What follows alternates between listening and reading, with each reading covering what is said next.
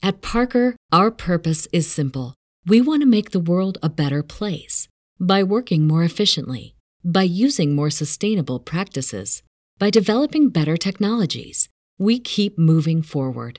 With each new idea, innovation, and partnership, we're one step closer to fulfilling our purpose every single day. To find out more, visit parker.com/purpose. Parker, engineering your success. As humans, we're naturally driven by the search for better. But when it comes to hiring, the best way to search for a candidate isn't to search at all. Don't search, match with Indeed. When I was looking to hire someone, it was so slow and overwhelming. I wish I had used Indeed. If you need to hire, you need Indeed. Indeed is your matching and hiring platform with over 350 million global monthly visitors, according to Indeed data, and a matching engine that helps you find quality candidates fast. Ditch the busy work. Use Indeed for scheduling, screening, and messaging so you can connect with candidates faster. And Indeed doesn't just help you hire faster. 93% of employers agree Indeed delivers the highest quality matches compared to other job sites, according to a recent Indeed survey. And listeners of this show will get a $75 sponsored job credit to get your jobs more visibility at Indeed.com/podcast. That's Indeed.com/podcast. Terms and conditions apply. Adjacent. You're listening to the Sports Adjacent. Okay, I like that. I just learned something new today. Adjacent. With Jason Leisure and Russell Dorsey on the House of L Network. We're doing everything I dreamed of as an adjacent. Are we gonna talk about Paris? The waitress from the other night? Yeah. Yes. Sure. Okay, I wasn't sure. I mean, I know she doesn't listen to this podcast, so she's too busy. Somebody was hitting on y'all? She has many other things to do. A lot of other things. Who was hitting on y'all? I wouldn't say it was. I don't know. Maybe I may not have the radar for that anymore. I might not know when someone is hitting on someone right in front of me. But with the waitress that we had, Lawrence and I and our friend Herb Howard went out for dinner the other night. You canceled. We were supposed to have dinner with you. You canceled because you weren't feeling well. Right. Herb. So instead of coming out, we were going to come out by you to suburbs. Instead of doing that, Herb was like, "Hey, I got a place since Russ is out. I got a place I like in Hyde Park." I was like, "Hey, Lawrence lives right there. I literally text live him right down the street." Yeah, he walked like 4 blocks over. So then we had like the most interesting waitress I have ever met. And I say it like that. I don't mean she's the most interesting waitress. She just happened to be our waitress. She might be the most interesting person I've ever heard talk for half an hour or whatever it was. Was she hitting on one of the two of you? I wouldn't know. Was that what was happening? Do you think? It was. I wouldn't quite define. Was she just very friendly? I mean, it might be hard to tell for me, especially. I wouldn't define so it far as out of the game. Actively hitting on us. I will say that the door was open for you. She seemed like she liked you, but everybody likes you. Yes, I mean, like you. Thank you very much, and that's why I appreciate you inviting me out to dinner. I would say that the door was open had I decided to walk through it. Okay, it'd be like that. Yeah. I mean, I don't know. Like, how was she before I walked in? Was she similar when I walked in, or could you see an actual like perk up when I walked in? Man, you're asking somebody that has like so little attentiveness to this because it just does not apply to my life. No, I know. Married for 16 years, but I know that you were focused on the ribs, and they did look great. Yes. Yeah. We ate at Ja Grill. It's a Jamaican place. It was really good, Russ. Well, her and Herb are friends, or at least they seemed like they'd been friends for a while. Like they seemed like they knew each other very well, like they were buddies or something. Is this the place that has like the rum bar in Hyde Park? Yeah, they have a rum bar. Yeah, in the back. Yes, I've been there before. Good spot. It was good. The food was good. It's a small place, and our waitress Paris was phenomenally interesting and friendly. I mean, like when I say interesting, I mean it in the most literal sense. She was an interesting person. Like she knew about all kinds of things. Yes, she did, or does. Do you want to give Russ a little rundown of just maybe the bullet points of that? Gorgeous, curvy black woman with hazel eyes. I'm in. Done. And You're done. short hair. Okay. You don't even have to tell me the rest of the story. I'm in. Okay. I'll go to Hyde Park right now. Oh, but there's so much more to it than that, Russ. I don't care. I don't care about the rest. I'm glad you guys had a good time, but Russ, I think that you should listen. I should hold off. Look, okay. So what he already gave you is the ice cream of the sundae, and now he's going to give you the whipped cream, and then there's one particular thing that's the cherry on top that I'm sure he'll give you at the end. Okay, so since we're doing bullet points, which is a perfect segue, she's packing. That's number one. She wanted to make that the restaurant while serving. That was unclear, but that was my assumption that she was packing.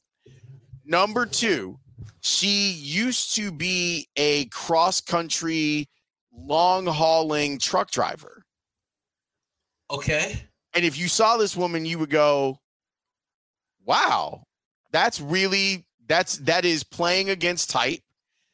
The crazy part is that I used to date a woman who, same thing, like gorgeous, curvy black woman, drove a truck for 5 years. Mm-hmm. And you would see her because she's, this big or whatever.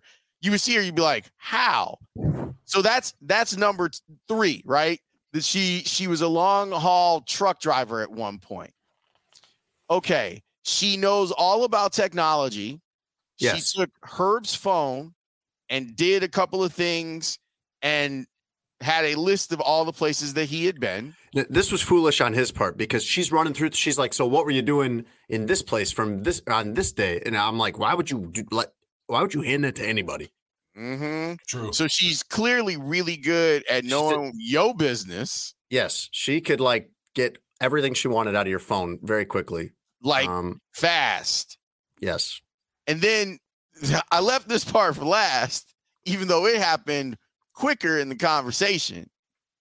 Her goal, she has her own home. She lives on the South Side. Right. She is very independent, which is great. Fascinating woman. Here comes the cherry on top.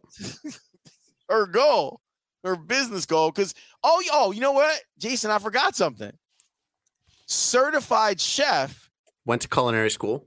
Even though she's working as a server at the Ja Grill restaurant. Yeah, also knows auto mechanics. And did she say some kind of home fixing thing, like carpentry or plumbing? Yeah, or something? She's basically MacGyver.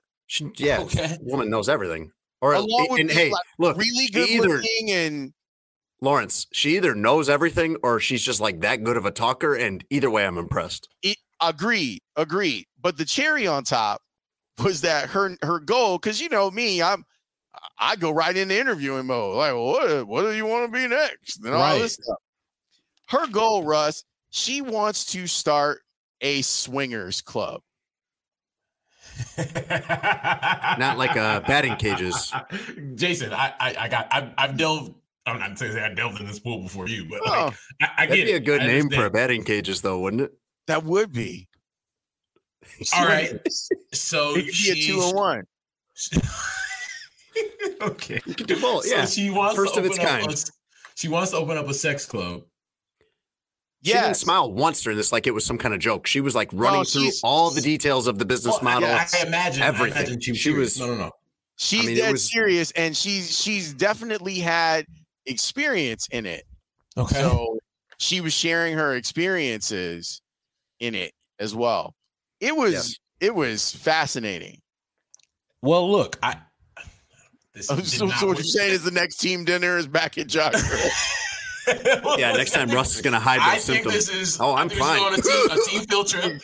No. So in a business sense, I know there's this club in New York. I've never been. For everybody out there, I've never been.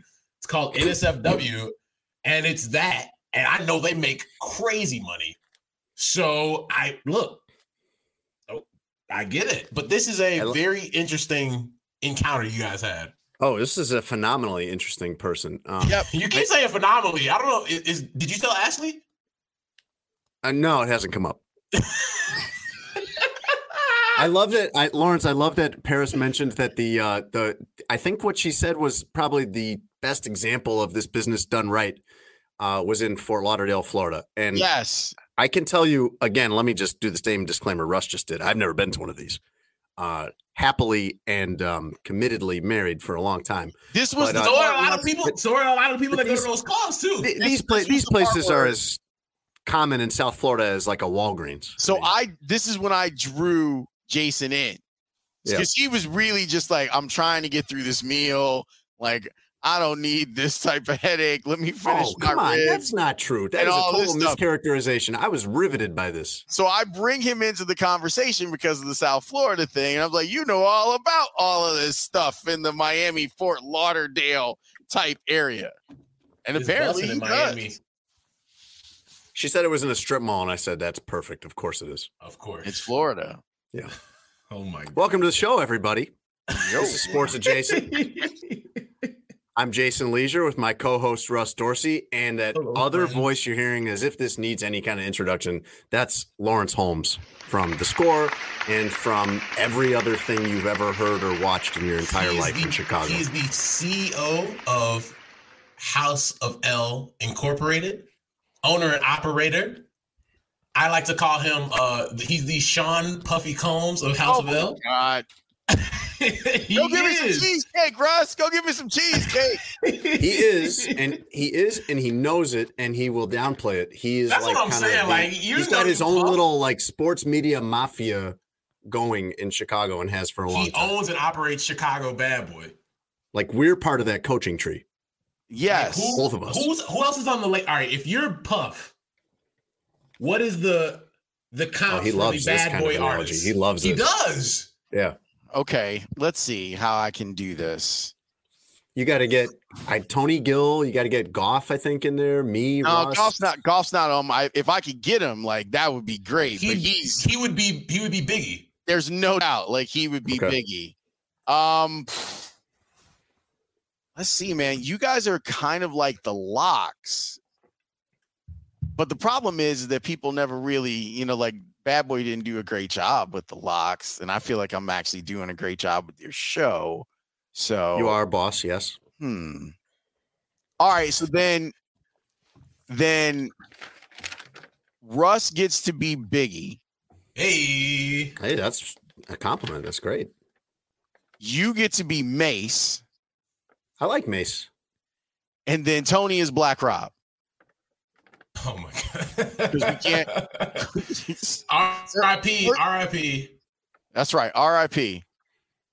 So yeah, that's. I thought you were gonna say Tony is like Lil Cease or something like that. No, man. Tony got a career. Wasn't Black Rob the first guy to sign the Bad Boy, but the last one to release an album? Correct. I think that's right. Correct. Yeah, so we'd have Maddie would be like. Oh yeah, Maddie Lee. That's Kim. Right. Yeah, we can make Maddie Lee Lil Kim.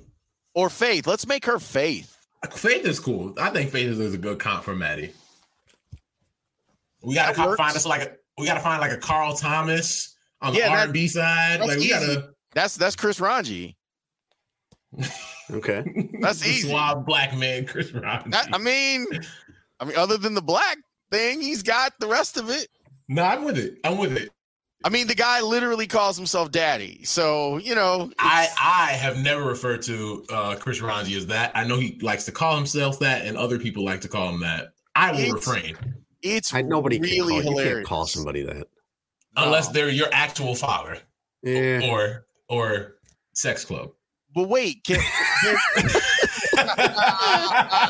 oh. So yeah, I'll go with like that works. So then we can make Roki Lil Kim. Yeah, I was gonna say Roki could be Kim. That's her vibe. It's a nice little label. It's pretty good. We're doing all right. Label. No, I'm gonna let you guys keep pondering that for a minute. This show is brought to you by BetUS. You can go to betus.com and use promo code SportsAdjacent, all one word. You'll get a 125% sign-up bonus when you join. That means you put $100 in your account. They'll kick you $25 extra before you make your first bet. I was going to give you the odds to win the 2022 World Series. But, this is a good time to check in with our sports adjacent baseball correspondent, Russ Dorsey, for an update on the baseball labor strife. Russ, are the players still locked out? Yes.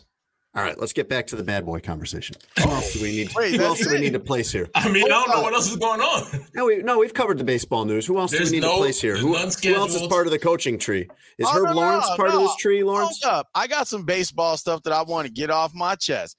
Yeah, there is no news other than the commissioner being crazy and the network being whacked. So let's just call it what it is. Like, They've got problems that go beyond just the labor strife. I hear you, but it's kind of a bit we do. Oh, my bad. No, it's okay. See, he came in burning the house down and forgot we were still in there. Right. I opened the window. We can all get out. We'll get to it, Lawrence, because I had it written down on my list of things I wanted to talk about, because I think that there's a bigger journalistic conversation that should be had with. Oh, we're going to really do a real update on the baseball labor issue? We don't have to do it right now, but I do think that's an important conversation. All right, we'll get to it. Put it on the list. Do we need to place anyone else in the Bad Boys crew? Is Herb Lawrence part of this? Is he part of your coaching tree? It's people under the House of L. Yeah, House of L is bad how I'm boy. looking at it. Like, I'm thinking of House of L as bad boy. What I do at the score is FUBU. So That's the Sean John of Puff's empire. Yeah, that's a whole different thing. I mean, it all counts. It does all count. Hey, man, I actually might be. I'm thinking about adding some more stuff to what it is we do at House of L. So we'll see. Great. Hey, the posse cut coming soon. Yeah, man. I'm thinking about some things. We'll see. We'll see how it goes.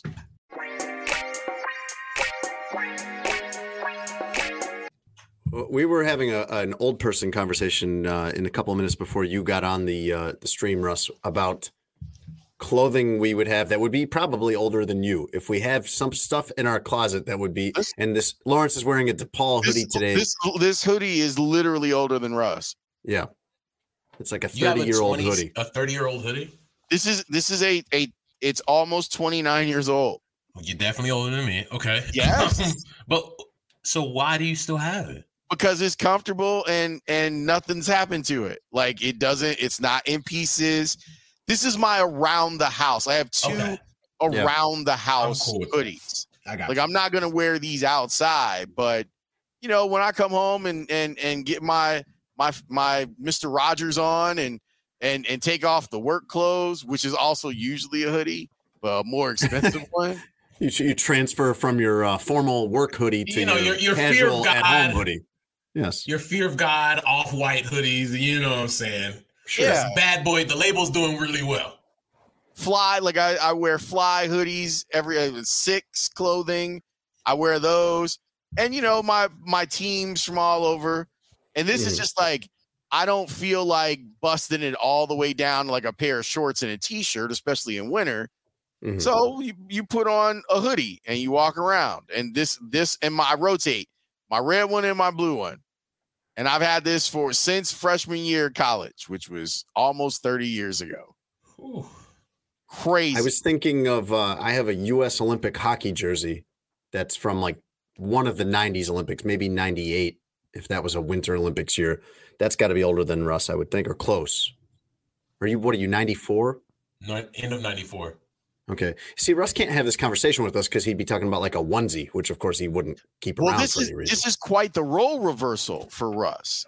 Because ordinarily what happens... Conversation where he's out of it? Yeah. Yes. What happens on the Sports Adjacent podcast is there's a ganging up on Jason Leisure as the old guy with Russ and Anthony Gill.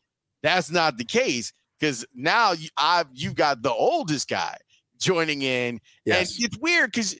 thing is that you're actually not old, but if I were a program director, me, I would say that you skew older. Which that doesn't sound like that'll be a helpful comment for my career. Thank you. No, I think that you're still inside of the window of what the sports radio demo is. The sports radio demo is men 25 to 54. You skew older than your age, which still puts you smack dab in the middle of the demo. Okay, I got it. I'm 37, I mean? so by number at 37, I'd be closer to the younger end, but I could play 50. Correct. Yeah, which is fine. And then years from now, when you're like, oh, I'm 40, and people be like, damn, I feel like I've been listening to Jason Leisure for 20 years, and I thought he turned 50. He was 50 years old by now. Yeah, normally this show, Lawrence, is like trying to chase a Corvette on foot for me. Like I'm just trying to catch up the whole time to whatever they're talking about. Yes. See, I don't think this will be the opposite of that, Russ. I really, as a listener of the Sports Adjacent podcast, it's not a Corvette. It's a Cheetah. And the reason that it's a Cheetah is because it's got the straight line speed. But that's not what happens. It doesn't get away from you in a straight line. Tony takes this thing all over the place. So it's like chasing a wild animal, not a car. Just when you think you're there, he goes in another different direction.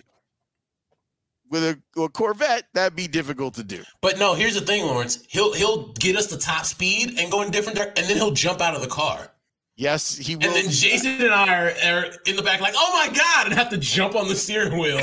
and going over a cliff. Before we go off the cliff. Yeah, sometimes we do. Old Thelma and Louise Gill. You guys right off the cliff with you. Yes. Lawrence, are you old? You got to be old. You're old enough to remember Toonces the cat on Saturday Night Live, right? Toonces. Russ, you know what that is? Toonces. It was in a comic. It was no. It was Saturday Night Live. It was a Saturday Night Live bit, and it's not going to sound as funny to you as it actually was. But driving cat, the cat who could drive a car, you drive around all over town. Toonces the driving cat. So the bit was that it was a cat, and they had like this puppet, and the puppet cat would drive around, but literally every week he would drive off a cliff, and they'd be like, Toonces, no, and then they just cut away to the car going off the cliff and falling into the ravine and blowing up. But then every week, Toonces would be back driving someone else around. He would drive him off the cliff, and then they'd play the theme song again. That's definitely our podcast. Yes.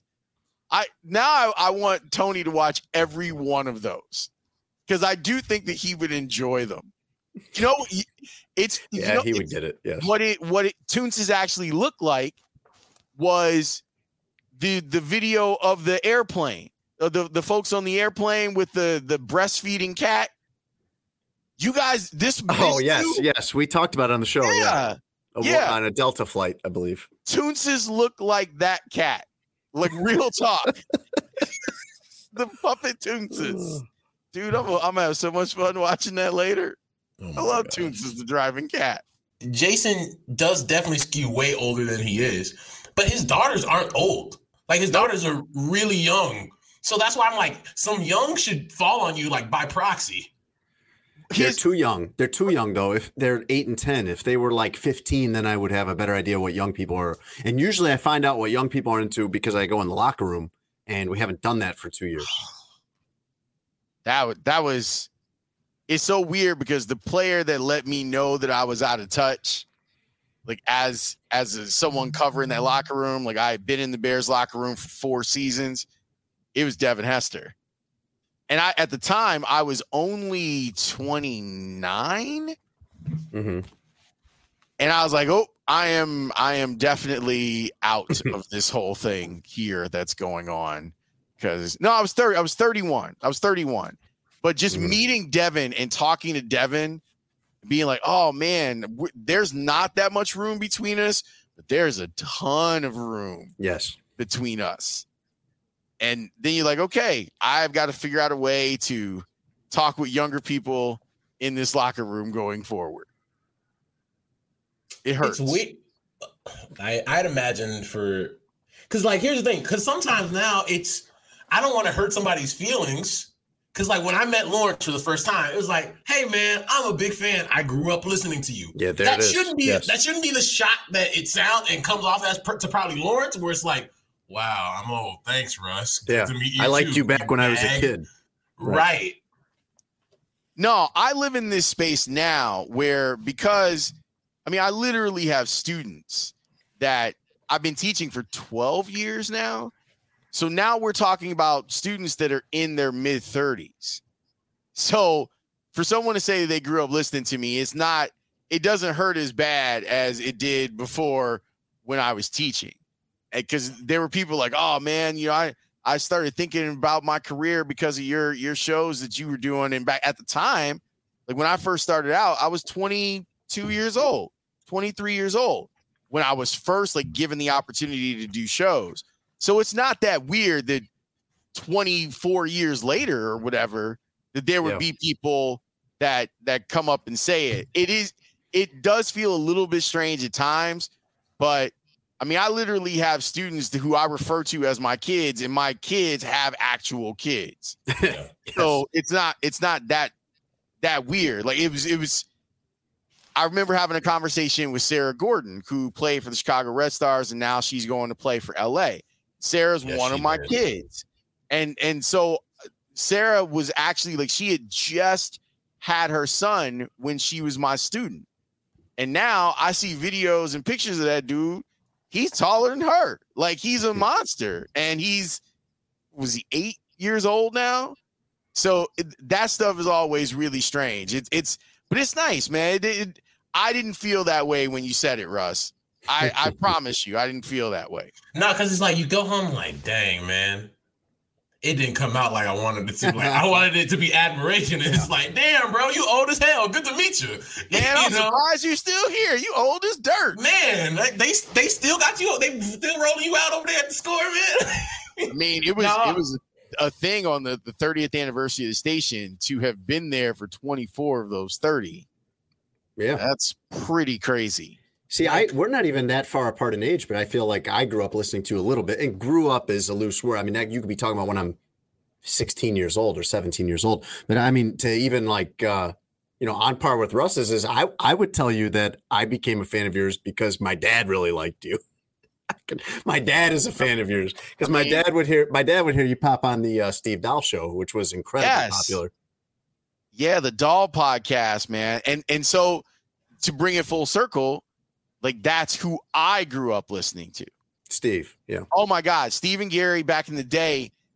My brother got me into Steve and Gary because quite honestly, like at 12 years old, I shouldn't have been listening to Steve and Gary. I listened to it as a kid too because my dad always had it on, and I didn't really get it or like it, and didn't realize till I was much older that like, oh, this was innovative. This was forward thinking.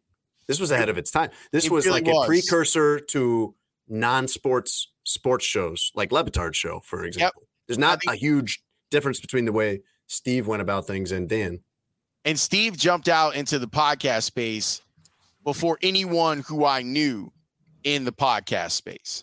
Like you knew about whether it was Joe Rogan's podcast or some of the big luminaries in podcasting. Adam Carolla, I think, was one of the first. Yeah. You knew about a couple of those, but I didn't know anyone in the podcasting business.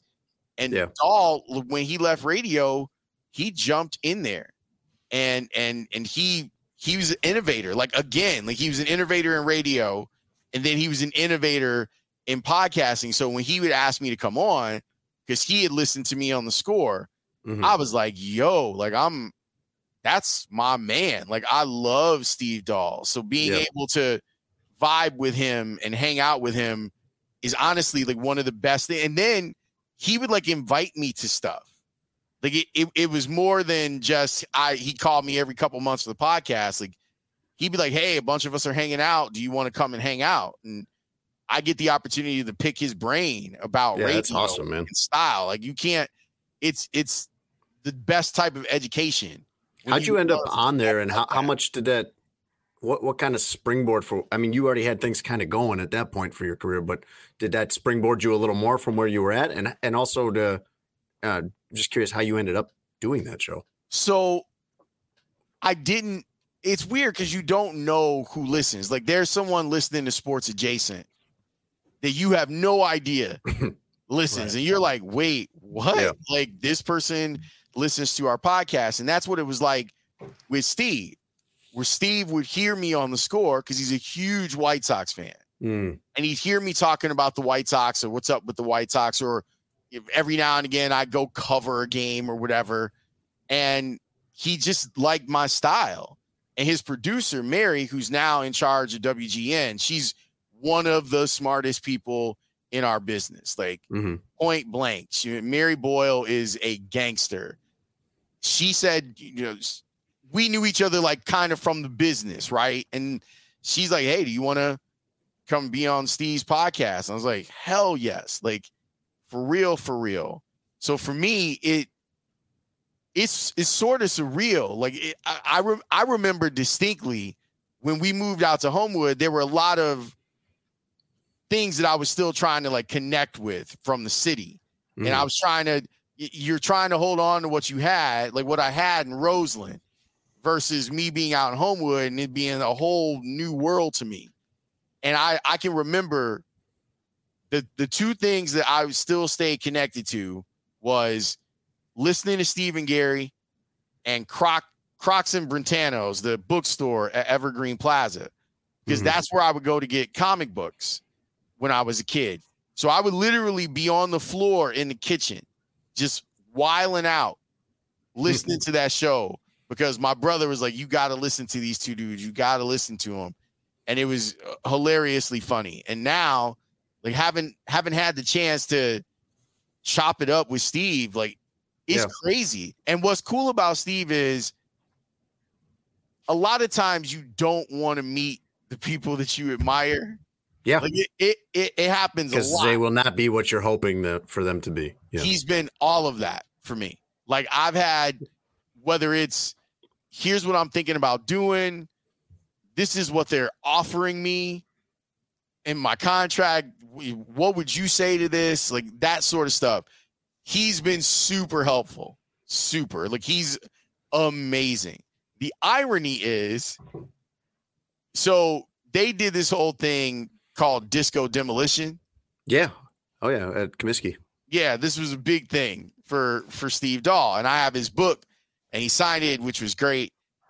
My brother is a luminary in house music in Chicago. And obviously, like, house has some of its roots built in disco. Yeah. And so he fights this battle with himself because he loves Steve. He hated Disco Demolition. Yeah. And to be able to be part of that, like, kind of in between those two worlds has been really, really dope. How much of that show do you think you understood at 12? How much, like, your brothers got you listening? I mean, did you really get it? No, I didn't get it until later. And it's one of the shows that I went back and like, you go back and listen to some of the classic bits of it. I just knew one of the best things about that show to me was they were having fun and it came across. So my feeling is, if I'm having fun, then hopefully the listener is too. Like today on The Score, while the day we're recording this, we had this crazy transition that just went off the rails. With Layla and Dan? With Layla and Dan. And that's not surprising. It went off the rails because we were talking about the Bears and it was all serious. And then Layla was like, yeah, the quote that really got me mad was Ryan Pace talking about, if you want to know what development looks like, look at Jesper Horsted. And I was like, he didn't actually say that, right? And so she's like, no, he said it. I'm going to find it. Did he say that on like the Joniak pregame show or something? The team run radio thing? At the beginning of the season. And Dan and I start cracking up laughing because the idea of it is absurd. And then when she got the actual quote, I lost it. And then the producers found the actual sound.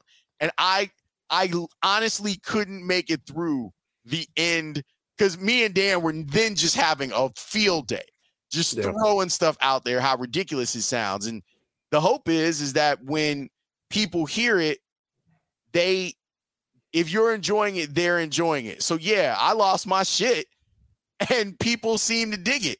And I'm looking at the text messages and everything else, and people are into it. That's part of what what Russ and I have talked about a lot since we started this. Last year? Are we coming up on a year of this now, Russ? If we're having a good time, if we're laughing, then the listeners are going to be having a good time, and the listeners are going to be laughing. What you described with becoming part of the Dahl Show is a lot like what happened to me in Miami with Le Batard Show, where I was a fan of that show before it blew up. It was the big sports show locally in Miami before it went national, and I was such a fan of that show, and I'd never heard anything like it. You probably felt that way when you're listening to Steve Dahl back in the day.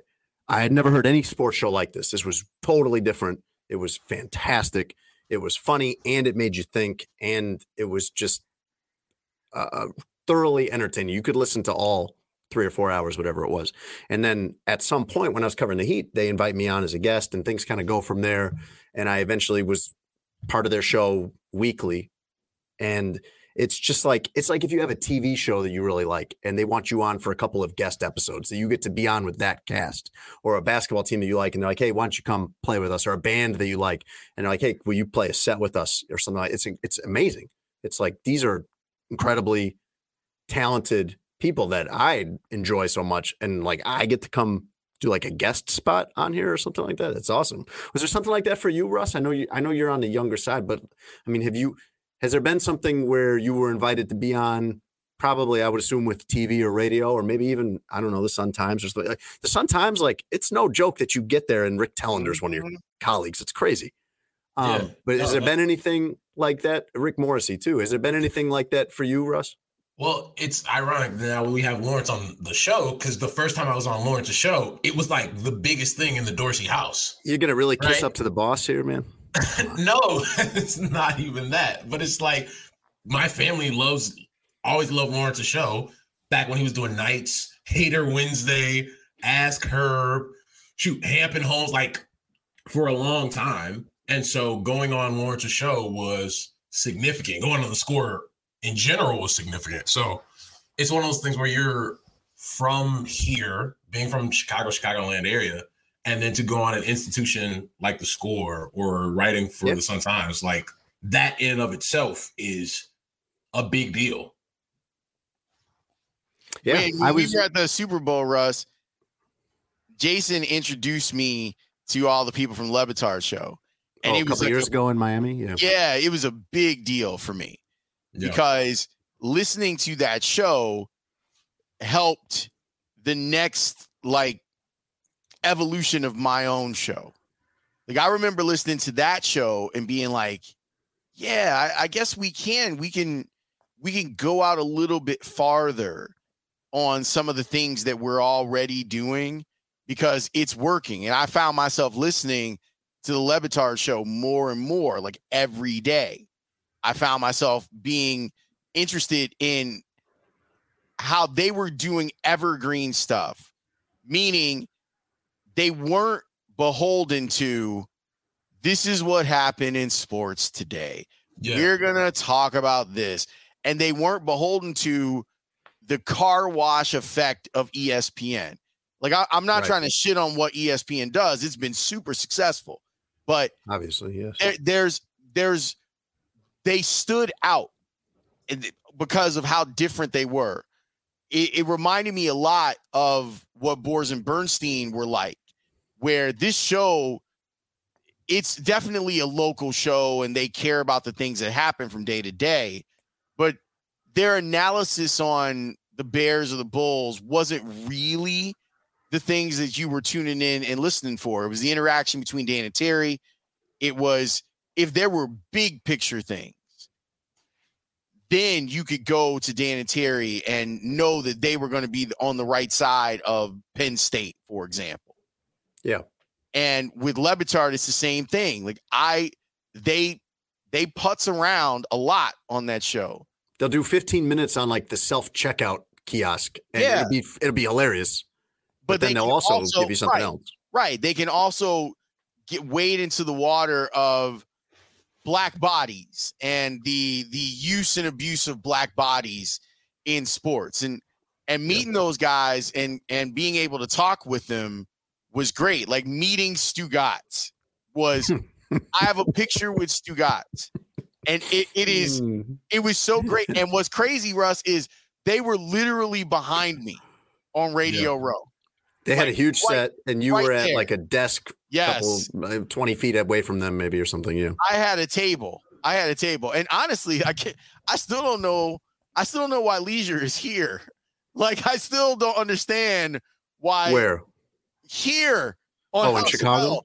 Oh no, literally on House of L. I've been racking my brain. Like, why is he not on Metal Luck? Like, why didn't you go and join the rest of that crew?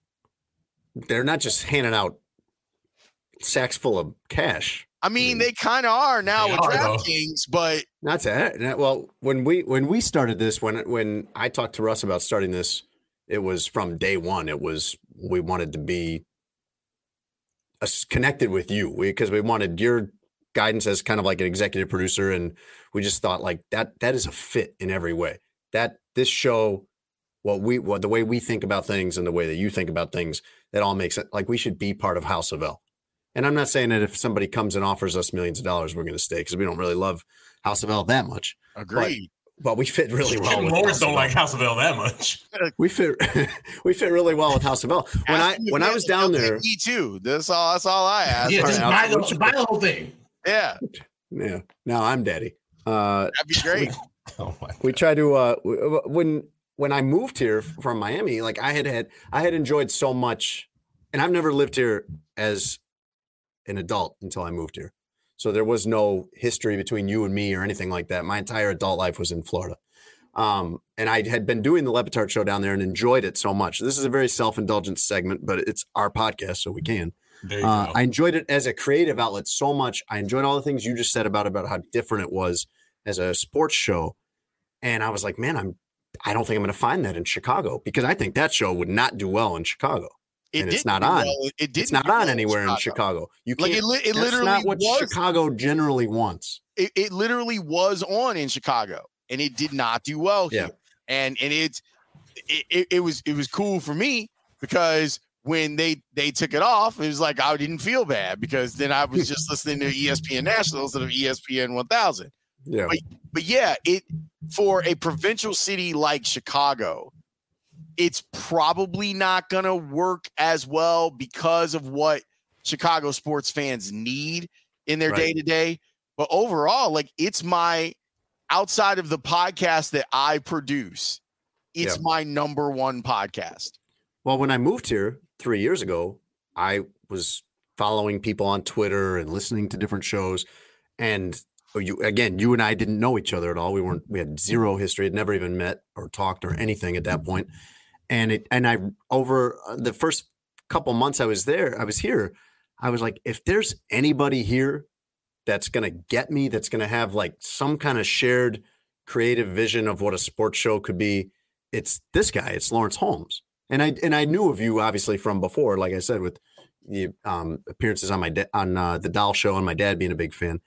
And I was like, if that ever worked out, that would be my best chance of having something close to what I had in Miami.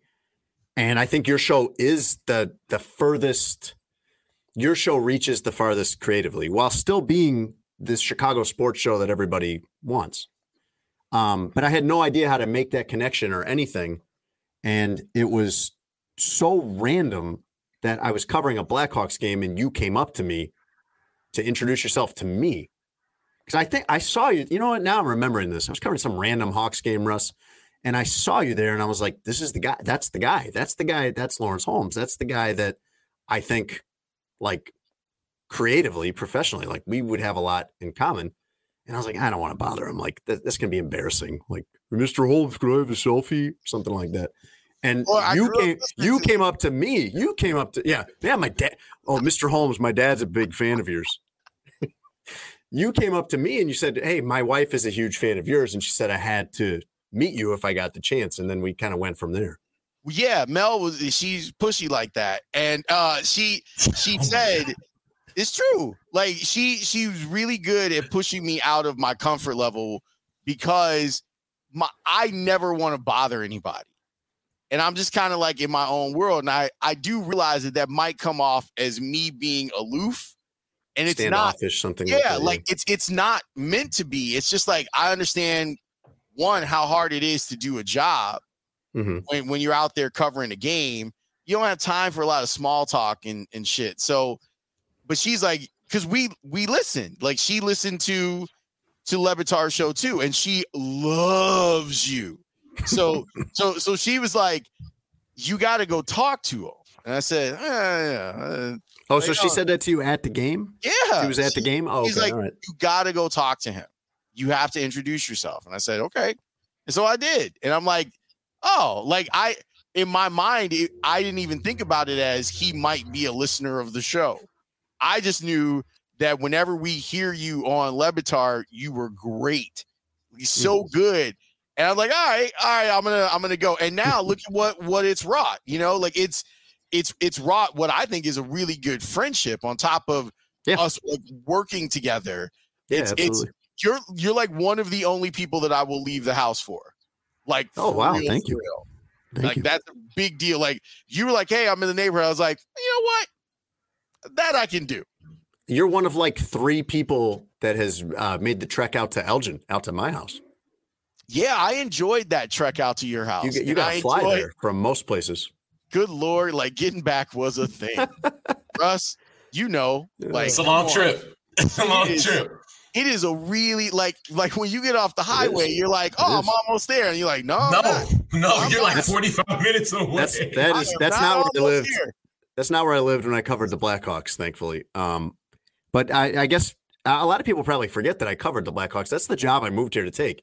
And I did it for I thought I'd be doing it for 5 years. I did it for like 3 or 4 months. I think I said to you that night that you won't be covering the Blackhawks for long. I don't know. You might have, but if you did, I wouldn't have believed it because I had no reason to think that anything different would happen. But what you guys did convey one way or another between you and Tony, who was your producer at the time, because I think Tony had a similar kind of fandom like you did of Le Batard show, was we would love to have you on, but we're not having you on while you're covering hockey because nobody cares about that on the radio. That is correct. That is correct, and that is the correct way to go about it if you're Tony. And Tony's so great. Like Tony on my show. Now, granted, there's a built-in governor. I am the built-in governor of my show. So yes, some of Tony's crazy got out, but not all of it got out. And we kind of let it out in drips and drabs. But how I know that guy is a creative genius is I was telling him this because he had, you know, when he interviewed to be my EP twice. Mm-hmm. So Herb left and he went to San Diego for a year and Joe got promoted. So I was kind of like, what am I going to do for a producer? The first time that Tony interviewed for the job, me and Mitch, like the program director at the Score, after his interview, we looked at each other and we were like, he's not ready yet, but he's close. He came in with like literally a binder of ideas, things that he wanted to do for the show, like all this stuff. And I was like, we need to keep this young man in mind. Like, he's really good. He's got some ideas. Like, he's definitely going places. So when the job opened up again, I was like, it's got to be Tony.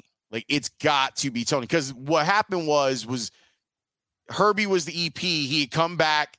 He was the EP, but he was running Cubs games. And so he was so valuable on Cubs, they weren't going to move him because he was basically the only person that could produce Cubs. So I said, okay, if I can't take Herbie with me to the daytime show, then I want Tony.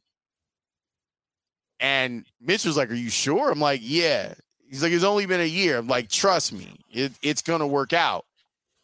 And Tony like just started vomiting ideas. Like, just let's do this. He's right there with as he usually does. Let's do this. Let's do this.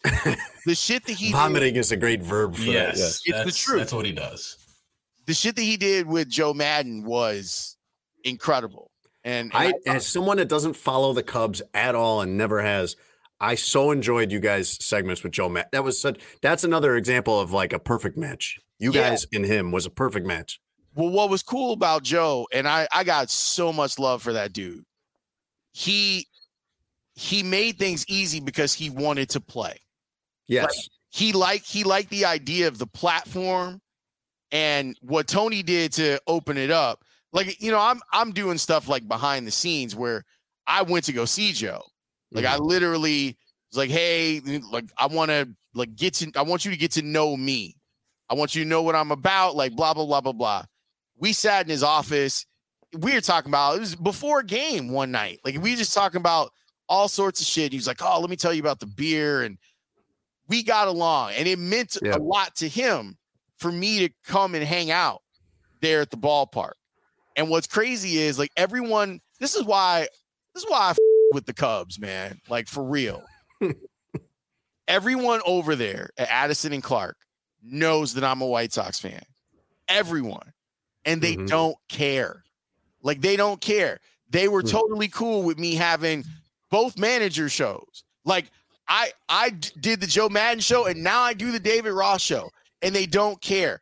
Theo and Jed didn't care. People in the front office didn't care. Like, I think the other place would care if it was the other way around. I can tell you for a fact that they don't like that I've done the Cubs manager show.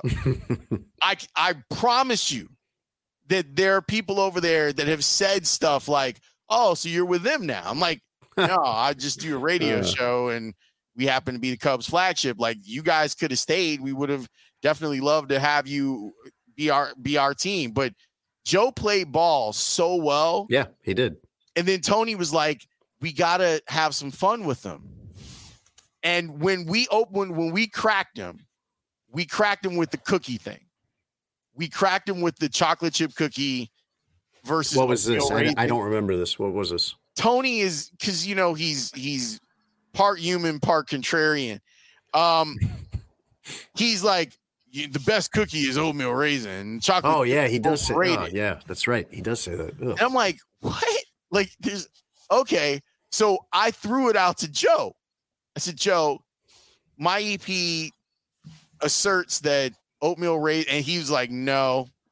Like, he shut it down, and then just like I could see, because what Tony thought was going to happen is, because since Joe is kind of a contrarian counterculture type dude, Tony thought that he had an ally, and Joe took a flamethrower to his oatmeal raisin cookie argument. Like, just I could see Tony's heart break on the other side of the glass as Joe Maddon went chapter and verse on why chocolate chip cookies were so much better than oatmeal raisin cookies. And what was amazing about it is the reaction from the listener. Like, that debate, people wanted to talk about regardless. But the fact that the chocolate chip people were like, yeah, Joe's on our side, man. Joe's a chocolate chip dude. Now what's up? It completely opened it up to us doing all sorts of weird stuff with Joe. And he was completely with it. I love that man no matter what. I went to go, when the Cubs were at spring training, I was doing shows out of Sloan. And I went to go see him when he took over the Angels. And I just like hung out in the background, and then he saw me and he gave me this huge hug. He's like, what are you doing out here? I'm like, oh, you know, I'm at, you know, Cubs. And he's like, let me tour you around. Joe Maddon walked me around Diablo Stadium in Tempe. Like, he was like, this is why I love it here, and blah, blah, blah, blah, blah. And now whenever I ask him to come on, he comes on. And it's great. Like, I had him on a couple of weeks ago when with Ohtani. And we were talking about Ohtani, and he's just amazing. And all of that is because Tony was willing to push me to take risks. Russ, are we gonna talk about Tony every segment during his sabbatical? Can you tell that we miss him? No, I don't think we should. He's taking time off.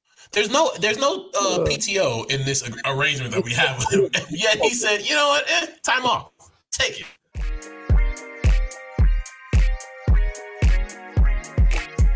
So yesterday a story by Andrew Marchand, sports media columnist for the New York Post, came out that Ken Rosenthal would not be returning to MLB Network after 13 years, citing disagreement between the commissioner's office, specifically the commissioner, and things that Ken had written last year about the state of the league. Ken responded later that night and said that he really enjoyed his 13 years at MLB Network, and that nothing else would change in his coverage of Major League Baseball. And there was obviously a pouring of support from people within baseball about how great of a person and reporter Ken Rosenthal is, something I can attest to personally. And you have an interesting conversation that should be had that I've been having the last 48 hours, but even a little bit longer for a lot of reasons. And you have a place like MLB Network that is under the umbrella of Major League Baseball.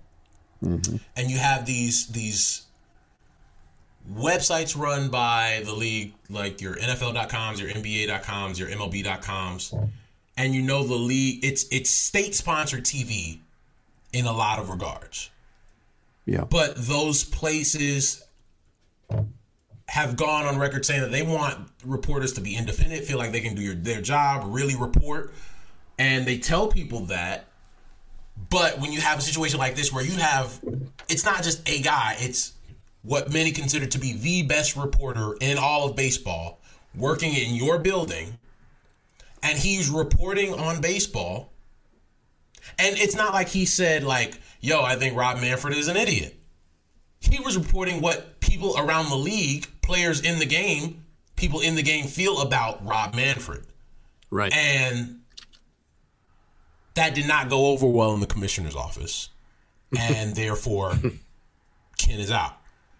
I just think there is in the middle of a lockout where the league does not look good already, there is a short-sightedness to, there's going to be some lumps you take publicly as a commissioner of a league. Of course. That just comes with the territory. It comes with the job.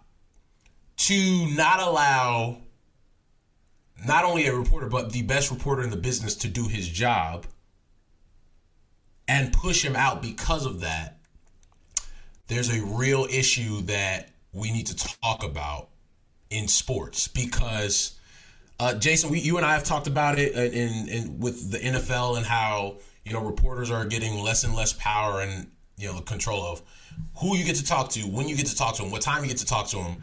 And then in baseball, where I feel like we might have more access and power because things are collectively bargained, that took a big hit, right? When you have the best reporter in the sport not be able to report truthfully and feel like he can't say things that are truthful and honest because he works on a league network. I think that's really unfortunate, and I think that it really needs to be talked about.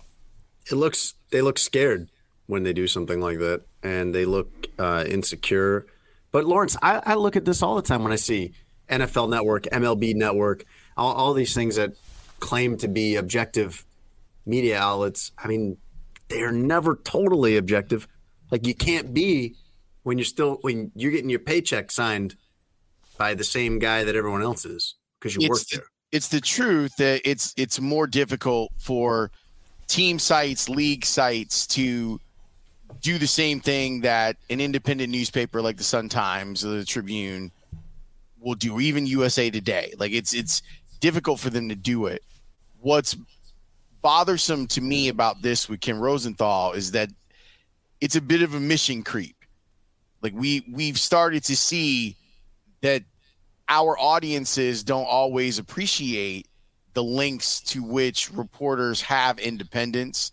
Yeah. And that they will often turn on those of us who have an independent voice because it's not carrying pom-poms. And then when their favorite team doesn't succeed or doesn't get the valued free agent or doesn't make the right hire, the questions are always posed to us. Well, why weren't you guys talking about this? Or, well, why weren't you guys trying to find out what was going on? And the truth is that we are. in football, they've always wanted control of the messaging, even though for the most part, a lot of it doesn't matter because it seems a little bit too big to fail. It's upsetting and it's troublesome when you start thinking about what it is that we do for a living. With baseball, I've always thought that MLB.com has done the best that they could inside the parameters of being a league site. When you have one of the top, if not the guy that does your sideline reporting for your World Series, for your championship, when you push him out because the commissioner has a beef with him, it tells me a lot about who Rob Manfred is, quite honestly. All three of us have probably had moments with people that we cover that we offered something that those people didn't like. Yes. And it didn't end with us being fired or even our job being threatened. It usually ends in a confrontation. It usually, and I mean that in the best way. Like it usually ends with you and that person being on a field or in a room or on a phone call. Yeah. Hey, why did you say this? Why did you report this? This is I had one of those recently. Yeah. Of course. I mean, I had one this year too. Yep. It happens, man. I honestly think some of my best relationships in the business have come from those moments. That is actually how that confrontation ended. Yeah. I mean, me and Kenny Williams used to MF each other on the backfields of Camelback Ranch quite a bit back in the day. And he's one of the people that I genuinely like in this business. Mm-hmm. The idea of you're either with us or against us is scary.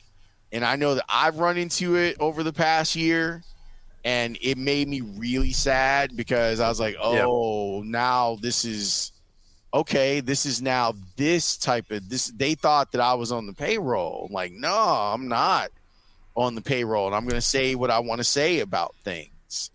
There was, for everybody out there, I wrote at .com for 2 years before I got to the Sun-Times, and there was a weight that was lifted off my shoulders the day I took the Sun-Times job. Not because, like, oh my God, I get my first real shot to cover team, cover beat.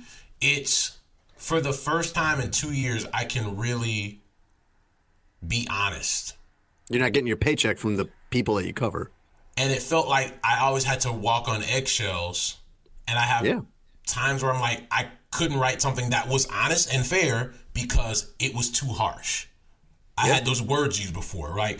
I used to get in trouble almost every week because I would tweet something that normal people would look at and be like, that's one, funny. Two, you're not wrong.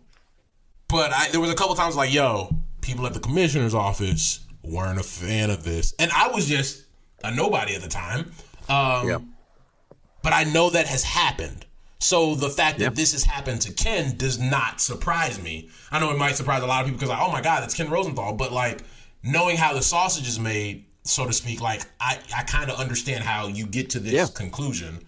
Well, also knowing how the sausage is made in our industry, my first thought was, one, he's going to go absolutely kill somewhere else. Like he's going to go just be the same guy and break everything for someone else. But two, he's going to be happier. He's going to be happier working somewhere else other than here. When he got the backlash that he did. But didn't this whole thing with him start in 2020 during the COVID season? Yeah. I mean, he's going to be happier getting out, just like how you described, Russ, being out from under that pressure. Go ahead, Lawrence. What Manfred doesn't understand is that what he did is he martyred Ken Rosenthal. Oh, yeah. Yeah. Sure. Yeah, you nailed it. Yes. And what he doesn't get is that has now strengthened Ken Rosenthal's relationship with players, number one. Number two, there are a lot of people in baseball that do not like Rob Manfred. Mm-hmm. Most. I would say most. And now guess where they wildly unpopular, yes. To get that in, now it can be harsher than what Ken Rosenthal was doing before.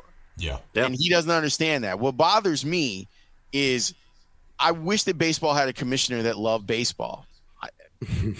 I really do. And it doesn't seem like this guy does. And I was talking about this a lot on the radio. There are a lot of guys that are killers. Like you can find any of these guys to be your figurehead commissioner, and they're killers on the negotiating side, which is supposedly one of Rob Manfred's strengths. You could still find people that can do it with charisma and just do it with a caring of the game. Yeah. And they don't have that. And I don't know why the owners would want him as their face. I think it's a bad face for them to have. And they don't realize that it's a bad face. At least not yet. They haven't realized that it's a bad face for them to have.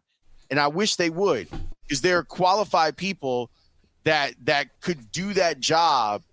And look at the way that Adam Silver is looked upon by media and fans and by players. He's looked on as someone that, yes, clearly works in the interest of the owners, but is not unwilling to olive branch the players. Like, they feel like they can actually go to him. You get that from the players too. The players, I think, that you never see some of the contention between players and the commissioner's office and overall like ownership in the NBA like you do in the other sports, because they feel more like it is an actual partnership. There's a tweet from David Aldridge today, longtime NBA reporter, and he said this earlier, 7 a.m. I work for Turner Sports, which operated NBA TV and NBA.com in partnership with the league for 14 years. You know what David Stern did when I wrote something or said something on TV he didn't like? He called me up and cussed me out, but he didn't go to my bosses and try to fire me. I think I think David Stern is one of the best commissioners of all times in any sport. I will not say that Rob Manfred's in that category. He's not. I'll say it. He's not as good as C-League. But one of the things I say about C-League, he did a lot of things wrong. You could never say that guy didn't love baseball. Correct.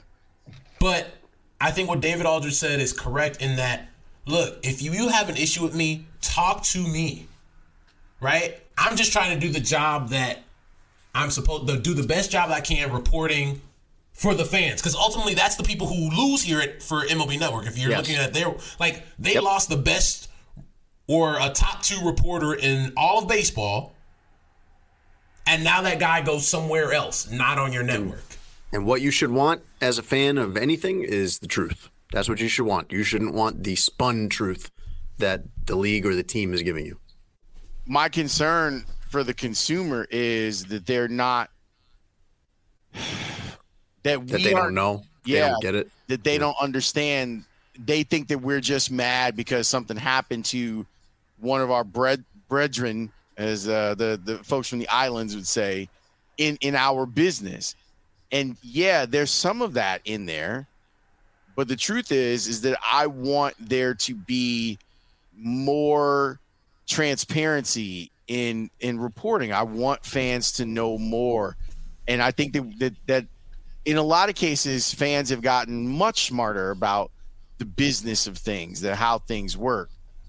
They still aren't great on knowing how our business works. And as more networks and newspapers are bought out by people who own teams, and radio stations are bought out by people who own teams, the messaging is a dangerous time for where you're getting your information from when it comes to sports. And I know that there are people who think that sports is the toy department and it doesn't matter. But it should matter, because when you're trying to get answers to those questions about why your favorite players haven't been re-signed, this is the mission creep of it.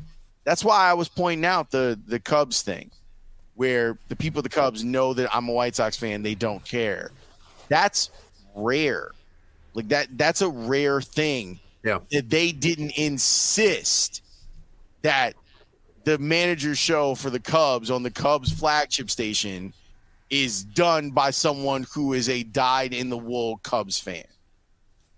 That is tremendous, like, to me, that they're kind of like, We don't care. Like we're still the Cubs, so it doesn't matter.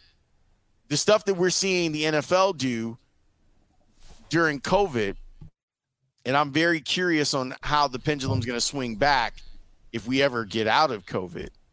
They love the way that these press conferences go now.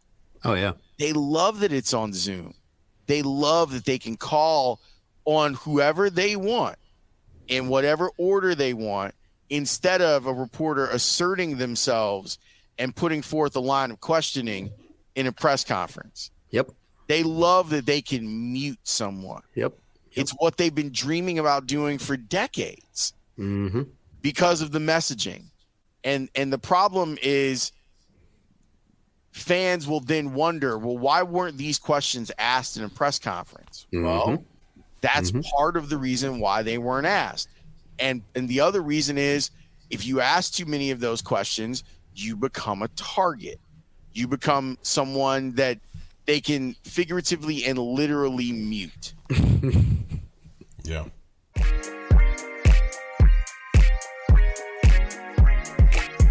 All right. You guys ready for football roundup? Yeah, man. I've been dying for football roundup. It's time for football roundup. Usually Tony sings a little song. I miss him so much, Russ. I do. Well, that makes one of us. Come on. Say that you miss Tony. Tony's still on sabbatical, but we'll do football roundup without him. Football roundup is brought to you by BetUS. You can go to betus.com and use promo code SportsAdjacent, all one word, to get a 125% sign-up bonus. You put in $100 to start your account. They'll kick you $25 to make your first bet. Something you can bet on, Russ, are the 2022 World Series odds, assuming that it happens. I'm sure it'll happen. I'm sure they'll get going eventually. The favorite is the Dodgers at 6-1. Then the Astros at 9-1. The Yankees at 10-1. And then the Braves and White Sox are 12-1. Some NFL lines you can look at this weekend. Cowboys are -7 at the Eagles on Saturday. That doubleheader on Saturday this week. Bucks -9 at home against the Panthers. Washington -7 at the Giants. Saints are -4.5 at the Falcons. Cardinals are -7 at home against the Seahawks. And the Rams are -4 versus the 49ers. I don't have Cooper Kupp in the football roundup, but you know, if you want 30 seconds on Cooper Kupp, you can do it here, Russ. Cooper Kupp for MVP. I think he deserves to be offensive player of the year. I think if MVP goes to either Jonathan Taylor or Aaron Rodgers, or likely Rodgers, I think he deserves to be in that. He's having one of the best offensive seasons we've ever seen from a wide receiver. Like, he's going to be third or fourth all time in receptions, one of the best receiving yardage years of all time, and like 17 touchdowns. Crazy. Triple crown in receiving, I think the first since Jerry Rice in the 90s, in the mid-90s. Am I right about that? I think it was Megatron. Megatron didn't do it? Receptions, yards, and touchdowns. Huh. I'll look while you're talking. Thank you. Yes, you're producing. Normally what Tony doesn't do. Now you'll actually be doing it. Yeah, right. Dual threat, Russ Dorsey. Cooper Kupp actually was in the news because he said that the 17-game record should count differently. And I get what he's saying, and it is respectful to the guys that set all the 16-game records. But, I mean, come on. You don't do that in sports. Like, we've expanded the baseball schedule over the years, and nobody thinks of separate records for different amounts of games or whatever. Football roundup begins with the video of Jalen Hurts walking off the field in Washington. Yikes. That scares me every time I watch it. Russ, I've watched it all the way to the end, and it still scares me every time I start it again because I still feel like those people are going to land on his ankle or something or hurt themselves. He casually sidesteps that, but like if that railing hits him in the side of the knee, there's a monster lawsuit coming for the Washington insert name here's. As we found out today, there are new team names coming out in a month. I think it's going to be the Pilgrims. It's not going to be. I'm kidding. Go on. That was a good joke. By the way, Steve Smith is the last Triple Crown. Huh. Steve Smith of the Panthers? Yeah.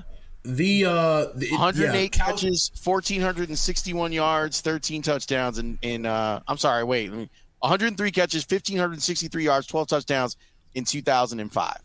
There you go. When Calvin Johnson set the receiving record, he led the league in receptions and yards, but he only had 5 touchdowns. Here's the list of them. 2005, Steve Smith. 1992, Sterling Sharp. 1990, Jerry Rice. There we go. Then we go all the way back to 66 with Lance Allworth. And then a bunch of Don Hudson. That guy probably led the league with like 300 yards receiving or something. No, it was 1,400 yards. Oh, okay. All right. I mean, Okay. that was some yards back there in the 60s. That was Air All right. Coryell, stuff Okay. with Lance Allworth. So, nah, man, they was throwing it. Go ahead, Russ. No, what I was gonna say about the Jalen Hurts situation is that place is a dump, FedEx Field. Oh yeah. Terrible place. Yep. Those fans could have all been seriously injured. Jalen Hurts could have been seriously injured. Yep. And the craziest part is one of the fans said the only person to ask if they was okay, Jalen Hurts. Yep. Yes. ESPN quoted Andrew Collins of New Jersey, I assume an Eagles fan, saying the only thing the staff told us was to get the F off the field. And Jalen Hurts hit up Washington and was like, "Are you guys going to fix this?" He wrote a letter. He wrote a letter. He wants some answers. He sent a public letter to the Washington football team and the NFL. Could you have imagined? I mean, I care about the people that got hurt, but as a sports story, could you imagine that falling and giving Jalen Hurts some kind of knee or ankle injury when they're about to start the playoffs? Yeah, they just snuck into the playoffs, and their quarterback would have had an ACL tear because of railing at bum-ass FedEx Field fell on their quarterback's leg after a win. I think it's As they were officially been renamed celebrating that. into the playoffs. Right. I think they've renamed it bum-ass FedEx Field now, Russ. They should. It's really terrible. A quick note on the Steelers. Mike Tomlin has clinched his 15th consecutive winning season as coach. That's all 15 seasons from him. And I only bring that up to point out that the Steelers are what the Bears imagine themselves to be. Russ, the Giants are a fun team. Fun in the way that traffic or something is fun. Joe Judge is Well, I got him on the sheet here. But Mike Glennon, Russ's favorite quarterback. Yikes. Do you remember, I think it was 2020, when everybody finally came around to Colin Kaepernick's side, and Akeem Hicks was asked something to the effect of whether Colin Kaepernick had been blackballed, had the Bears maybe been complicit in that. It was, I think it was mainly a question just overall, has Colin Kaepernick been blackballed? Most obvious question in the world, but I guess whoever asked it, I can't remember who it was, wanted to hear the player say it instead of us asserting it. And Akeem Hicks answers the question saying essentially in the affirmative. And this is one of these Zoom press conferences like you're talking about, Lawrence. As they're going to open the mic of the next person, Akeem Hicks just kind of exhales and goes, "We signed Mike Glennon." Like under his breath. Yeah. To kind of emphasize, pulls the pin on that in the middle of a press conference. It was so unclear. Like somebody asked him a couple questions later, "Wait a minute, did you, is that what you said?" And he was like, "Oh yeah, you guys heard that? Yeah, that's what I said." Mike Glennon makes his glorious return. Do you know that Mike Glennon has been on the Bears' schedule every year since he left? He hasn't always played against the Bears, but he's all because Ryan Pace should have to look at him play awful football every year. It was honestly the biggest indictment of him. It was, if you looked at the $30 million of quarterback that was on the field Sunday at Soldier Field, it was a huge indictment of Ryan Pace. Yeah, that one's worse than the Foles trade and contract. I mean, they're both bad, but Mike Glennon, in his glorious return to Soldier Field, Russ, posted the lowest passer rating of the entire NFL season at 5.3. He played exactly the same game that he played the last game that he started at Soldier Field. I'm serious. Like, it was the same thing of turnovers and he's not an NFL quarterback. Like, but he continues to be, and he continues to get the jobs. Like Mike Glennon has made $32 million in his career. Hall of Famer at the bank. The highest AAV came from the Chicago Bears in 2017, where he earned $16 million. He actually got 19.5. I think they had to pay him a couple more the next year, too. He got 19.5 guaranteed. It's about 2/3 of his career earnings came off that Ryan Pace contract. Off a $3-year, $47 million contract. Awful. You can sit here and do it all on paper with some of the Ryan Pace stuff, but I think of two really, what would you say this would be, scenes or artistic renderings of the failures being kind of thrown in his face at Soldier Field. And I think of Patrick Mahomes coming here and scoring a touchdown and counting to 10 fingers on national TV to remind Pace where he was drafted. And I think of Mike Glennon coming in here and playing the worst game of quarterback that anybody has played in the entire season. The fun doesn't stop with the Giants quarterback situation, though. Joe Judge went on this weird rant. It was like 3,000-word rant at one point during his press conference, talking about how this is not a clown show and saying stuff that was clearly made up, clearly a blatant misrepresentation of pending free agents on the Giants, begging him to keep them, and guys that have left in the offseason calling him twice a week to tell him how much they regret it. I did like that ESPN's Dan Orlovsky told Joe Judge to knock off all the, quote, Timmy Toughnuts talk. I'd never heard the phrase Timmy Toughnuts. Yeah, dude. I've never heard that either. That's funny, though. I like Dan Orlovsky, so I'll let it fly this time. Finally. Go ahead. What do you got? No. I was gonna say we had some Steelers news about Mike Tomlin. Yes. It's been actually a pretty fun football season outside of like COVID and stuff. It's funny you say that because I've been watching only Bears games, so this is news to me. You should find a new hobby and a new living. TJ Watt. Yeah. TJ Watt, brother of legendary defensive end linebacker, outside linebacker JJ Watt, is having an all-time season. Not only my guy Cooper Kupp, TJ Watt, who has 21 and a half sacks. He missed 2 games. In 14 games, he has 21 and a half sacks and is 1 sack away from tying Michael Strahan's sack record that has stood for 20 years. Imagine that household. They're going to have 2 Hall of Famers in the Watt family. Yeah. The TJ Watt, 21 and a half sacks. The only player in NFL history to have 2 20-sack seasons? His older brother, JJ, who made fun of him about it on Twitter. How about that? And they could probably go in halvesies on buying one of the Hawaiian Islands if they want. Absolutely. Yeah. I saw this headline. This is my final item in Football Roundup. The headline was, one MVP voter won't vote for Aaron Rodgers because he's, quote, the biggest jerk in the league. And I thought, that's kind of weird. And then I scrolled down and saw that it was Chicago's Hub Arkush, who has he's one of the 50 reporters with a vote. And he's going to hold basically all the non-football stuff with Rodgers, which there was some, against him, and probably vote for your guy Cooper Kupp or Jonathan Taylor or maybe even Tom Brady.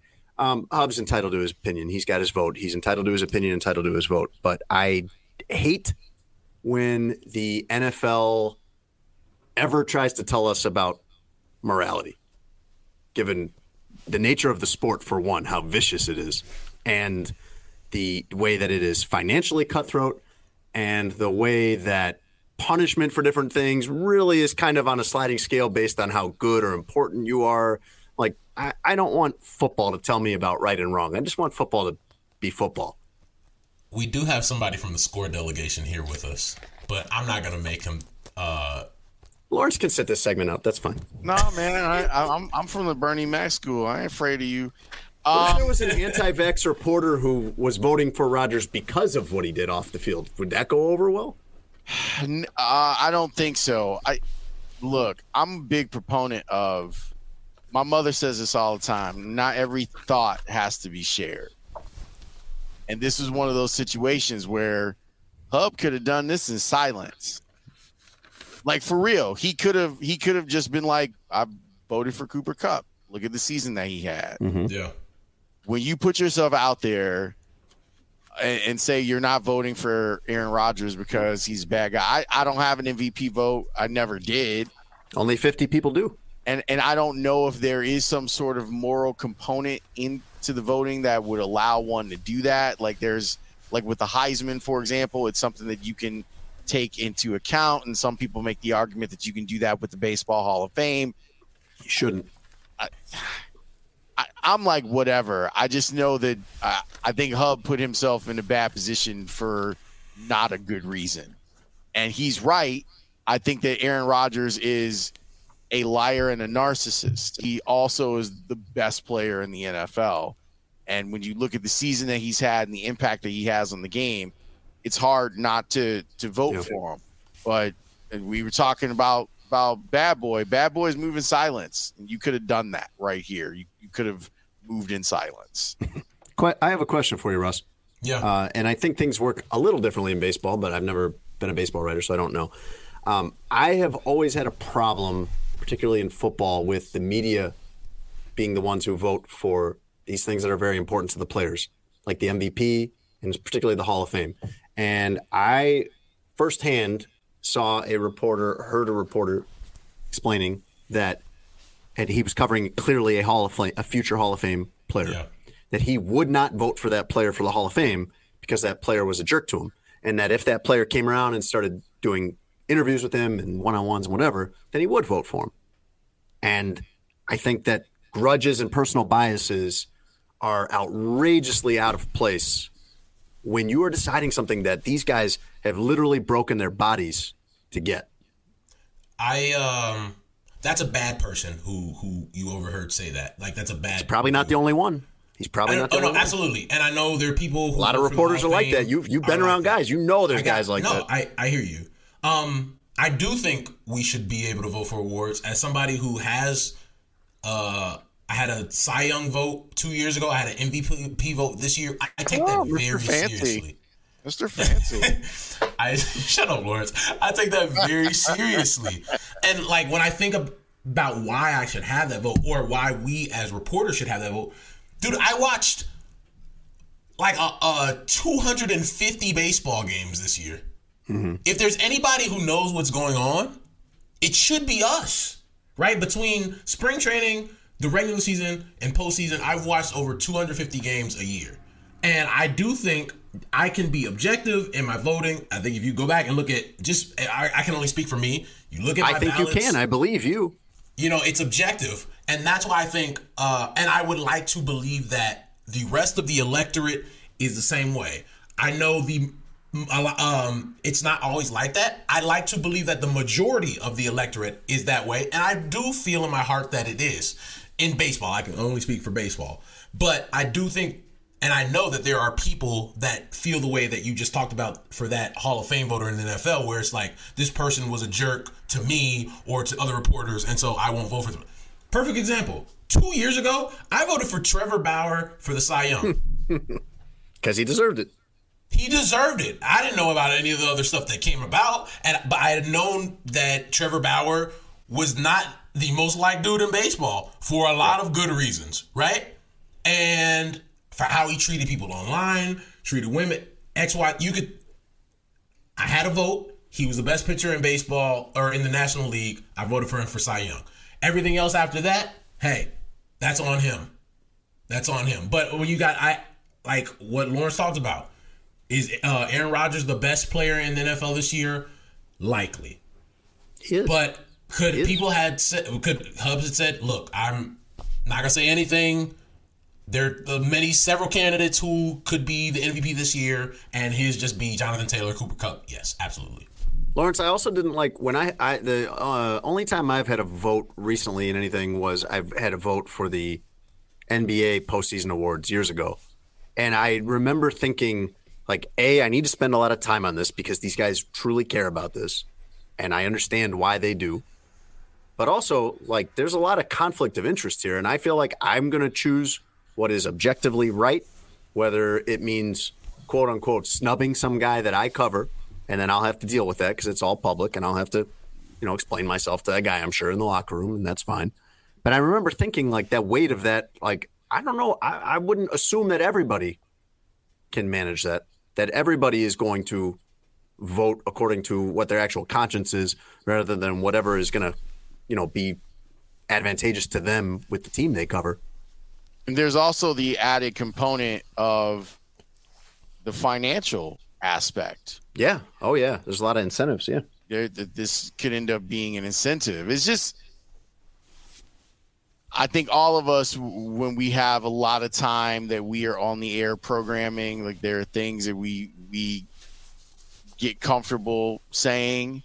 And I think that both things that what Hub said about Aaron Rodgers is an opinion that I share for the most part, and understand him saying it and wanting to say it out loud, partially because there were so many people around the NFL who hadn't said it about Aaron Rodgers but felt that way about Aaron Rodgers. Mm-hmm. And now there were some concrete pieces of evidence that they could hold up and be like, see, this is all the stuff that I've been hearing behind the scenes, and now you see it play out in public. I just think that it's a unforced error by Hub. That's all. Like, there's no reason to make that declaration, and all it's going to do is put you in the crosshairs of the worst people. Hey guys, Tony Gill here, producer for the Sports Adjacent podcast. A quick update on that last topic. The guys recorded this episode Tuesday night, and there was a development the next morning. Bears beat reporter Hub Arkush went on the radio again and said, quote, "It was a big mistake to make those comments, mainly because voters are instructed not to discuss their votes publicly before the award is presented." Aaron Rodgers came out and called Hub an absolute bum, end quote, and said he shouldn't have a vote. Hub said he felt awful about his original on-air comments and wished he hadn't said them. Just wanted to pop that in there real quick, guys, post-script. Hope you guys enjoy the rest of the episode.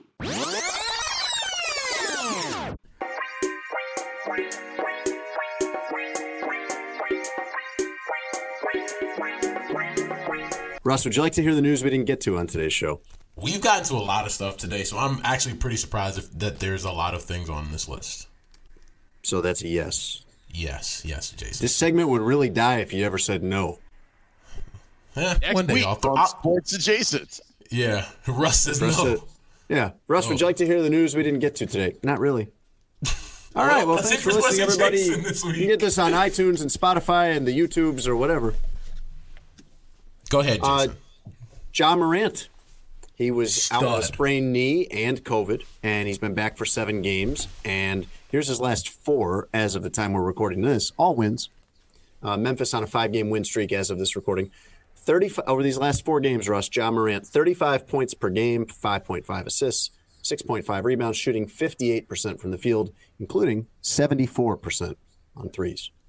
You watch Ja play basketball, you watch the explosiveness, and it makes you feel good because it makes you think back to 2010, 2011 D-Rose, and it makes you smile. Ja is going to be a stud in the league for a long time.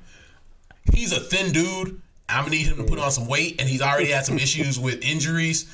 That's a thin young man, so we're going to need Ja to put on a couple pounds down there in Memphis. Eat some barbecue, Ja. He chooses violence a lot. Absolutely. When it comes to dunking. And I love that about him. Absolutely. Love it. Russ, my next news item, I've titled it Farts in a Jar. Jason. Well, this seems like something before you start, I want you to be aware that you are the one that usually says, Russ, your mom listens to this podcast. And the topic you chose in the rundown was farts in a jar. Continue. I don't choose the news. The news chooses me. Stephanie Matto. She was on 90 Day Fiancé. Are you familiar with that show, Lawrence? 90 Day Fiancé. I'm super familiar. Okay. Do you recognize her name? I'm not familiar at all. Oh. I was just sarcasm. Got it. Sorry. Anyway, she was on season 4 of that show and parlayed that fame into some other business ventures, including selling her farts on the internet. She would seal them in a jar, much in the way that people in olden times would can pickles or peaches or something, and claimed to have made over $200,000 on them. Here's where the story gets crazy. That business folded when she was recently rushed to the hospital with chest pains, thinking she was having a heart attack. This is via Jam Press. She was not having a heart attack. She was having extremely painful gas. Yep. And after a round of various tests, doctors said that her problem was the heavy diet of beans and eggs that she was eating to make herself gassy. She said that she binged on eggs, beans, and protein shakes to make the farts smell worse. She was literally putting these in jars and sealing them and selling them, and apparently making $200,000 off this. Jason, Said she's investing the profits in crypto, Russ. Pretty smart. It's a good business to be in. I trust you to bring some saneness to our podcast usually, but yeah, I was reading going the news. in to start 20. This is our first pod of 2020, and to start this way, correct. Yeah. I'm a little. We get these news compilations, bulletins from News Incorporated. News Incorporated, yeah. But you don't have to read them. You can choose you can pick and choose. We pay for that service, and I intend to use it. There's some tech news that I'm going to share with you. The world's most visited websites of 2021, and now this includes app usage as well. According to Cloudflare, number 1 was TikTok. Number 2 was Google. TikTok visited more than Google. I would use Google to find TikTok, so I don't understand how that works. You're old, Jason. You're old. I mean, even I would say that you're old if you don't understand that. I would Google whatever I'm trying to find. If I was trying to find You would. Netflix or Wikipedia, I would Google But that if thing. you're looking for TikTok videos, you would go to TikTok. I don't have a TikTok. Do you think Grandpa I should do a Leisure, TikTok? can we move this along, Grandpa? Well, there's more old tech news, and on Tuesday, all of the classic BlackBerries would no longer work. The company announced that they had long planned to discontinue services for those devices. And do you know what a BlackBerry is before I continue, Russ? Jason, yes. Have you ever held one in your hand? Jason, yes. Okay. I'm not 12. Grew up in the iPod. I'm not 12. I'm 27. They used to be a status. They used to be a status symbol. One of the lamest things I've ever seen was back in like the mid 2000s. One of the beat writers at our paper got a BlackBerry, which was like a big deal in the office. Not everybody was getting them, and went around the locker room showing it to players to impress them. BlackBerries, the Razor. It's a very big deal. My wife had one of those until just a few years ago. The flip phone. Great phone. Yeah. Great phone. Are you familiar, Lawrence, with the musician Omarion? Omarion. Yes. Omarion. I seem to be more familiar. Wait, you don't mean the Omarion virus? Well, that's actually what this news story is about. Because when I first heard about Omicron, I thought, isn't there a rapper named Omicron?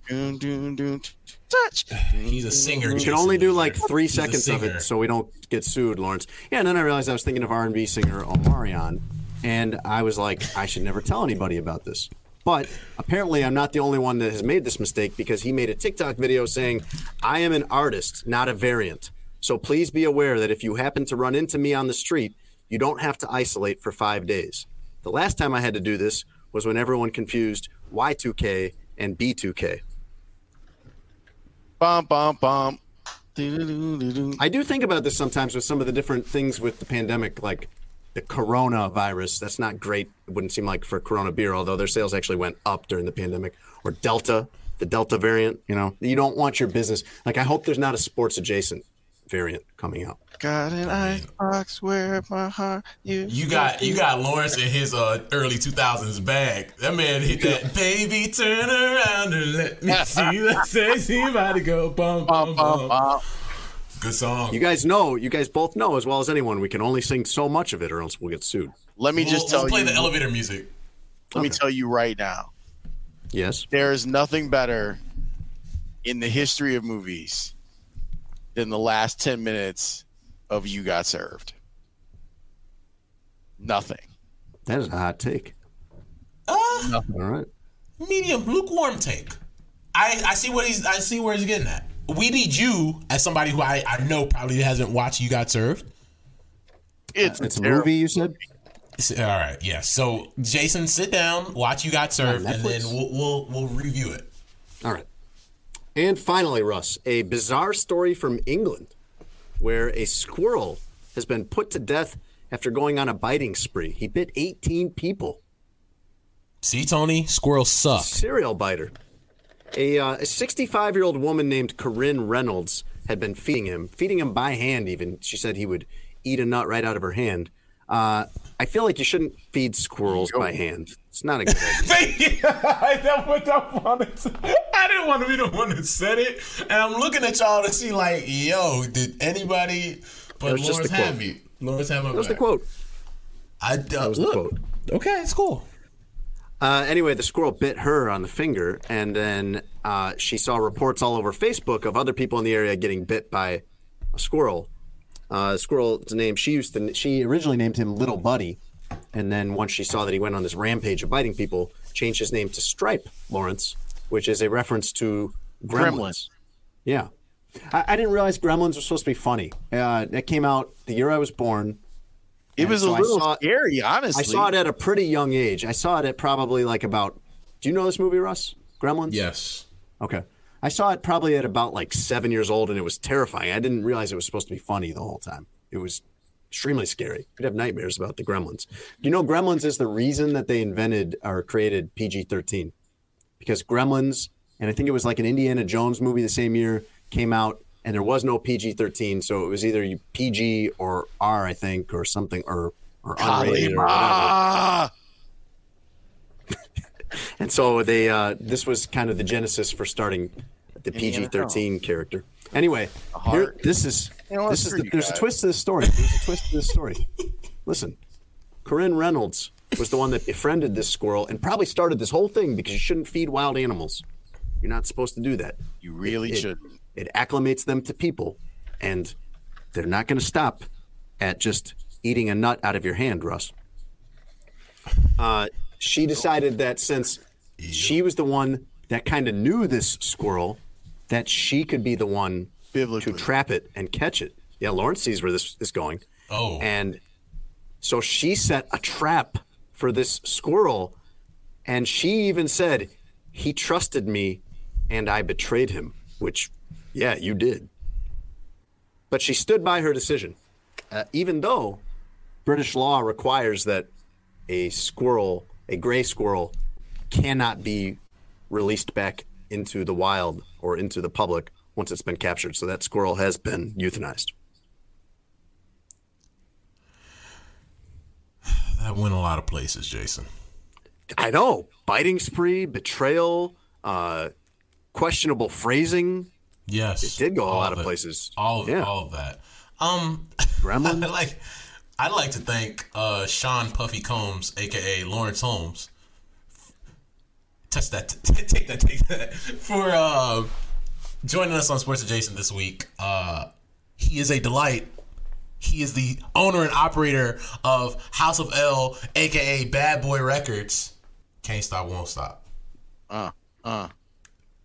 He's a mafia don in sports. We have to get some shiny House of L jackets. Big watches. And walk around Michigan Avenue. Let people know what we... Maybe not the best time to be doing that these days. Yeah, probably not. Because shiny and Michigan Avenue these days might get you got. You can get your head bust open. Yeah, on second thought. Maybe go to like a mall or something. Yeah, Woodfield Mall. We'll figure it out. We'll workshop it. I'd like to thank everybody out there for listening. Our first show of 2022. A lot of fun things planned the next couple of weeks. I think this is going to be a big year for the pod, and I'm really excited where things go.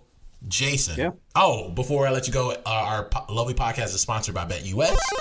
Use promo code Sports Adjacent to get 125% discount at sign-up bonus. Excuse me, what? 125% sign-up bonus on your first $50 deposit. Boom. There you go, Russell. Nailed it, buddy. Thank you, man. It's been one of those days. Do you have anything before we let the fine folks go? I don't. You can listen to the show on iTunes, Apple Podcasts, I guess it's called, Spotify, Stitcher, wherever else podcast. Where are all the other places? Where's an obscure place you can get podcasts that I've never heard of, Lawrence? There's got to be somewhere. Did you say Stitcher? I did. Yes. Yeah. Said Spotify. Podbean. Podbean. Like that sounds like that sounds like a fancy podcast, like coffee spot. Like it'd be the name of a coffee house. Welcome into Sports Adjacent. We are brought to you by Podbean. Very NPR. That'd be a weird idea if you had a coffee house where it was like, you know how coffee houses sometimes have open mic for like music or poetry. It would be open mic, but for a podcast. So somebody sits down and they're just on there for like 2 hours. Just a random pod, yeah. Yeah, talking about quilting or something. Gotta get the snaps going, man. The celebration. Shout out to our esteemed producer, Tony Gill, on sabbatical. I hope you enjoy your time off that you were not given when you took this job. But blessings. Miss him every day. But for Russ Dorsey, that is Jason Leisure. That is Sean Puffy, Lawrence Holmes. Take that. We will catch you guys next week. Thanks for listening to Sports Adjacent with Jason Leisure and Russell Dorsey. Be sure to download, subscribe, and give the podcast 5 stars. You can check out the latest episode of Sports Adjacent on all digital streaming platforms. I'm very much adjacent. For a couple hours, I thought I was hood. But then all that happened, I was like, you know what, James? You adjacent to the mother. At Parker, our purpose is simple. We want to make the world a better place by working more efficiently, by using more sustainable practices, by developing better technologies. We keep moving forward. With each new idea, innovation, and partnership, we're one step closer to fulfilling our purpose every single day. To find out more, visit parker.com/purpose. Parker, engineering your success. Cashback is not available on gas in New Jersey and Wisconsin. Hey, good morning. You're heading to the airport, right? Yep, thanks for checking. I like the car. How long have you been a rideshare driver? About 3 years now. I really enjoy it. Isn't it hard to make money these days with the price of gas being so high? Not for me. I use Upside, the free app that gives you cash back for every gallon of gas you buy. Wait a minute. Are you saying you actually get real money back when you get gas with the Upside app? Yep, I get real cash back every time I get gas. Does that actually add up to anything? I'll make around $200 to $300. Wow, that's serious extra cash. I'm downloading the Upside app now. Download the free Upside app now to earn real cash back every time you buy gas. Use promo code CAR for an extra 25 cents a gallon bonus on your first tank. You can cash out anytime right to your bank account, PayPal, or a gift card for Amazon and other brands. Just download the free Upside app and use promo code CAR for a 25 cents a gallon bonus on your first tank. That's code CAR.